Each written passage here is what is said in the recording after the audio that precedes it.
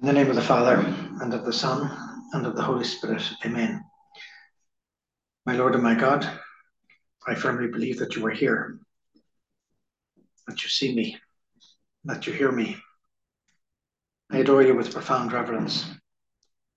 I ask your pardon for my sins and grace to make this time of prayer fruitful. My Immaculate Mother, Saint Joseph, my Father and Lord, my guardian angel, intercede for me. I was sick and you visited me, said our Lord in St. Matthew.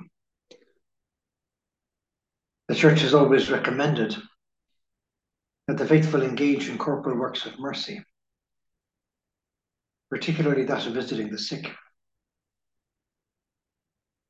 It's to be hoped that our interest and charity may partially alleviate another person's suffering. We might even be able to encourage the sick person to sanctify their condition. The Church encourages us to imitate the Master, who showed so much solicitude for the sick during his life on earth. Corporal works of mercy can do an immense amount of good for the sick person, as well as the benefactor themselves. St. Paul VI said, we are dealing with children in the womb, whether we're dealing with children in the womb, old people, accident victims, the physically or mentally ill. We are always dealing with our fellow human beings, whose credentials of nobility are to be found on the very first page of the Bible. God created man in his own image. On the other hand, it's often been said that it's possible to judge a civilization by the way it deals with the defenseless, with children, with the sick. Wherever you have a sick person, there has to be a supremely human environment where each one is treated with dignity. If you watch out for Catholics with hospitals with a Catholic ethos, well, hopefully you'll see this point staring at you in the face. In sub-Saharan Africa, there's a great presence of Catholic hospitals. And in Kenya alone, 30% of the hospitals in the country are run by the Catholic Church. And the level of satisfaction with people in all these countries with hospitals with a Catholic ethos tends to be much higher than in government-run hospitals. In many places you could say the same thing. And often it's because of that particular point. Each person is tried to be treated with the greatest dignity possible. When one is sick, one experiences the closeness of brothers and of friends. The evangelists make frequent reference to Christ's love and mercy for people who are in pain. The Gospels are full of miraculous cures.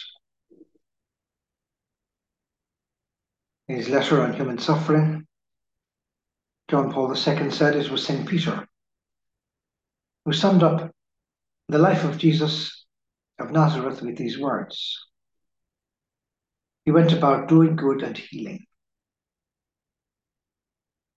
His actions concerned primarily those who were suffering and seeking help.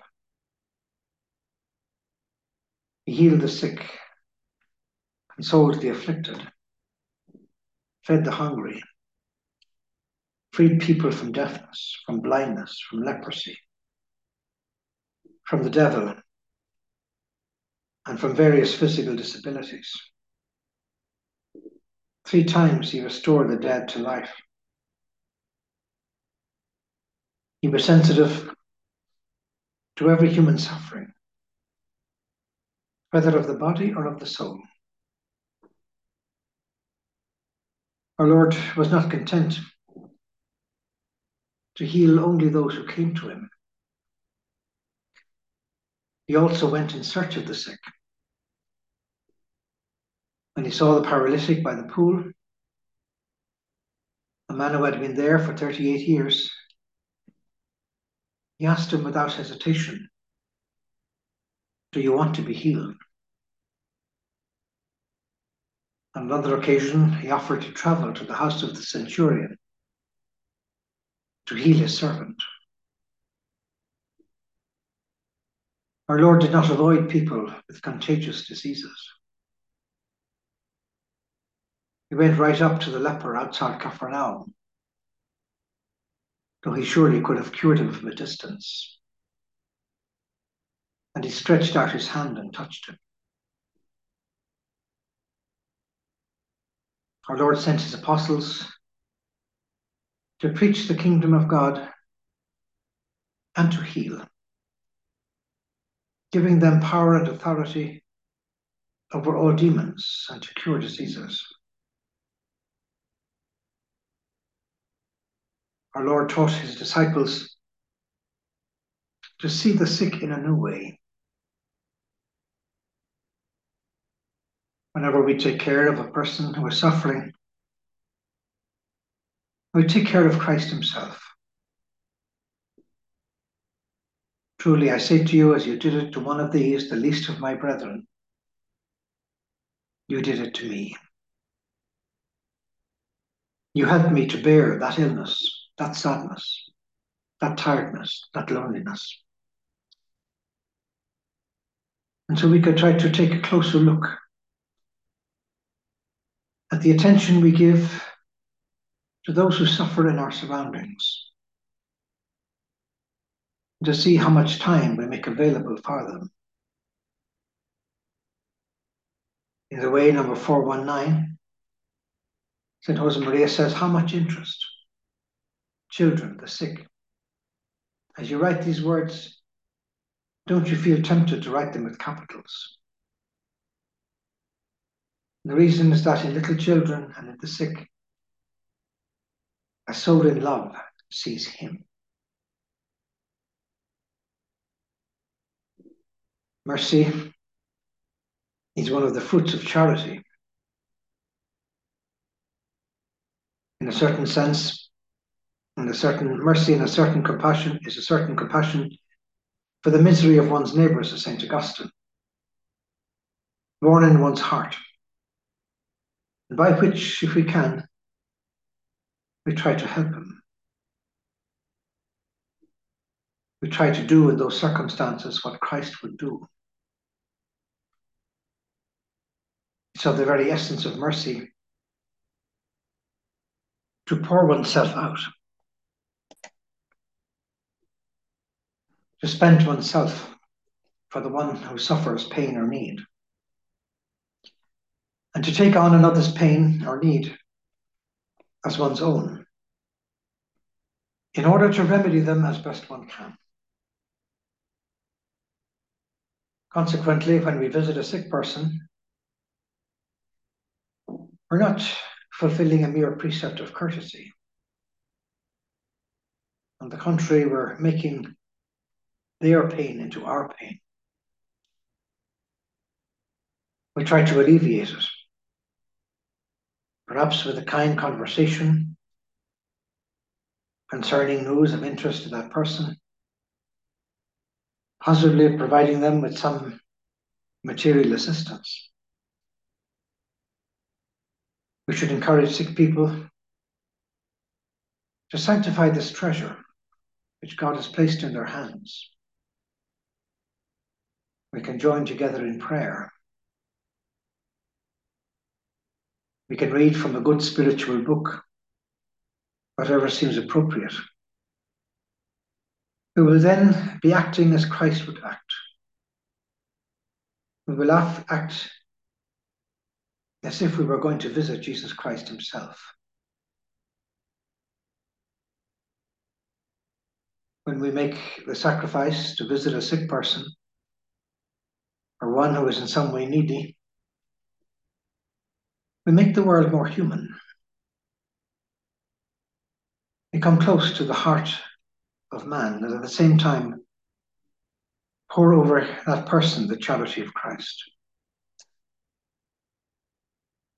Pope St. John Paul has written, we could say that suffering, which is present under so many different forms in our human world, is also present in order to unleash love in the human person. That unselfish gift of one's I on behalf of other people, especially those who suffer. The world of human suffering, he continues, unceasingly calls for, so to speak, another world, the world of human love. And in a certain sense, man owes to suffering that unselfish love which stirs in his heart and actions.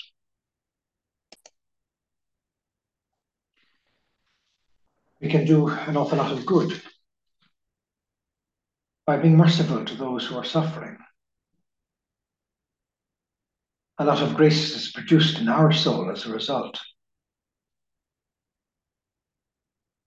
Our Lord enlarges our heart and makes us understand those words he once said, it is more blessed to give than to receive. Our Lord is generous beyond our wildest dreams. It can be very formative to bring young children to visit sick children, bring them in contact with suffering in that way, and hopefully open their eyes to see the blessings that God has given to them with their health, with their eyesight, with their hearing, with their limbs. Although all those things that on a daily basis they take for granted. St. Augustine says that mercy is the showpiece of the soul, since it makes it appear good and beautiful, and covers a multitude of sins, says St. Peter. He who begins to suffer over the miseries of others, St. Augustine, begins to abandon sin. And so for this reason, when we go to visit the sick, it's good to bring along a friend. This should be a natural part of our apostolate. St. Augustine says the soul that partakes of another's suffering is rewarded with a richer understanding of the love of God. By loving one's neighbor, we purify the sight of our eyes in such a way as to be able to see God. Our vision is sharpened in the perception of divine goods. Egoism hardens the heart, while the exercise of charity enables us to rejoice in God. And so charity is a foretaste of eternal life. St. Thomas says eternal life may be understood as an uninterrupted act of charity. What better reward could our Lord give to us than the gift of himself? What better prize than for Christ to increase our ability to love others? No matter how much we love, we will never love enough. The human heart is endowed with an enormous coefficient of expansion. When it loves, it opens out in a crescendo of affection that overcomes all barriers. In the way of the cross, St. Josemaria says, if you love our Lord, there will not be a single creature that does not find a place in your heart. And in our modern world, we can't help but notice that there are a growing number of people who require the assistance of Christians, the elderly, the sick, the depressed, the homeless. There are many people, says one spiritual writer, who suffer in their own homes the difficulties of sickness or the disgrace of poverty. But there may be fewer of these people than there once were. Today we have many nursing homes and residences for old people. There are many organizations and programs dedicated to people in need. Yet despite the best of intentions, these institutions often harbor multitudes of lonely individuals who live in great spiritual want. Deprived of the affection of friends and relatives, these sorry people may find themselves completely abandoned. When we provide companionship to those who suffer in this way, we bring upon ourselves the mercy of the Lord. This is something which we need as much as anyone else. And so the liturgy prays, bring it about, that we might know how to discover you in all of our brothers and sisters.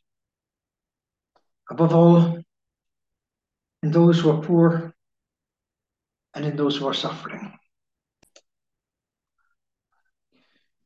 Throughout Scripture, there's an urgency on God's part to see that men also have stirrings of sympathy and deep-seated feelings of mercy. That they too have this compassion for another's misery, which moves us to remedy it, if at all possible, says St. Augustine. Our Lord promises us happiness if we have a merciful heart towards others, and gives us the assurance that we will obtain mercy from God in the same measure as we ourselves show it to our fellow men. The scope for mercy is as great as the extent of the human suffering that needs to be remedied. And since mankind is subject to misery and calamity in the physical, intellectual, and moral order, the possible works of mercy are innumerable. As many as men have needs. Though traditionally, by way of example, 14 works of mercy have been cited, since in them this virtue is capable of being exercised in a special way. Our attitude of compassion and mercy must, in the first place, be shown towards those who are near us, our family, our friends, our close associates, to those whom God has placed at our side, and then to those beyond who are most in need. Mercy will frequently consist in our attention to the health, the recreation, and the nourishment of those whom God has commended to our care. The sick merit especial attention in terms of our company and our real interest in their illness, as we show them how and help them to offer their sufferings to God. In a society dehumanized by frequent attacks on the family, more and more elderly people and those who are ill are left without consolation and affection. Visiting them in their loneliness as a work of mercy, as has never been more necessary. The time spent in keeping them company is rewarded by God in a special way. And alongside the so-called material works of mercy, we also have to carry out those that are spiritual. In the first place, it's our privilege and duty to correct those in error with our advice when the opportunity arises, and charitably, without ever causing offense. Secondly, it is to teach those who don't know, especially with regard to ignorance of religion, an ignorance which is the great enemy of God. It increases daily in alarming proportions. So the catechesis has become a work of mercy of prime importance and urgency. Next comes the gift. Next comes the counsel to the doubt. Next comes giving counsel to the doubting, honestly and with the right intention, so as to help them on their way to God. Then follows the consolation of the afflicted, by sharing their sorrows and encouraging them to recover their happiness and their supernatural and understanding of the pain they suffer. Pardon those who have offended us promptly and as often as necessary, without giving excessive importance to the offense. We're advised too to give help to the needy, carrying out this service generously and joyfully. And finally, we have to pray for the living and the dead, feeling ourselves linked in a special way through the communion of saints to those we owe most because of family relationships or friendship.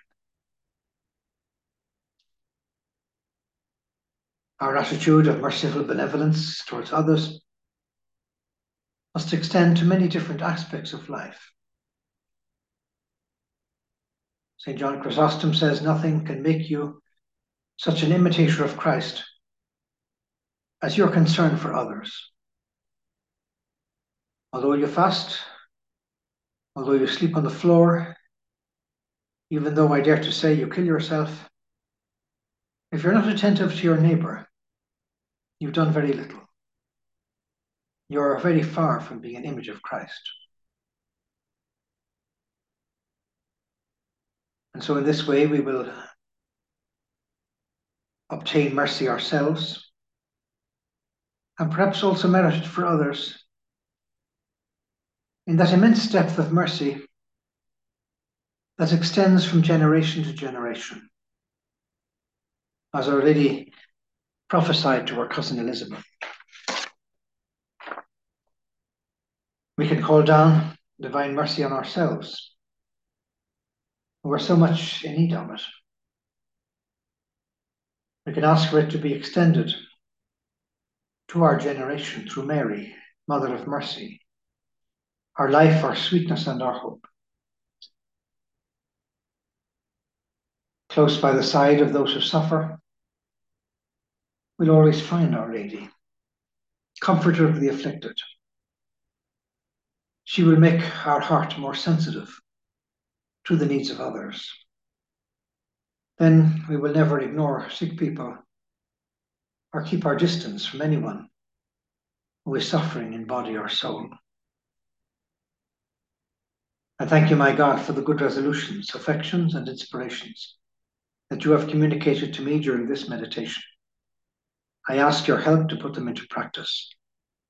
My Immaculate Mother, Saint Joseph, my Father and Lord, my guardian angel, intercede for me. In the name of the Father, and of the Son, and of the Holy Spirit. Amen.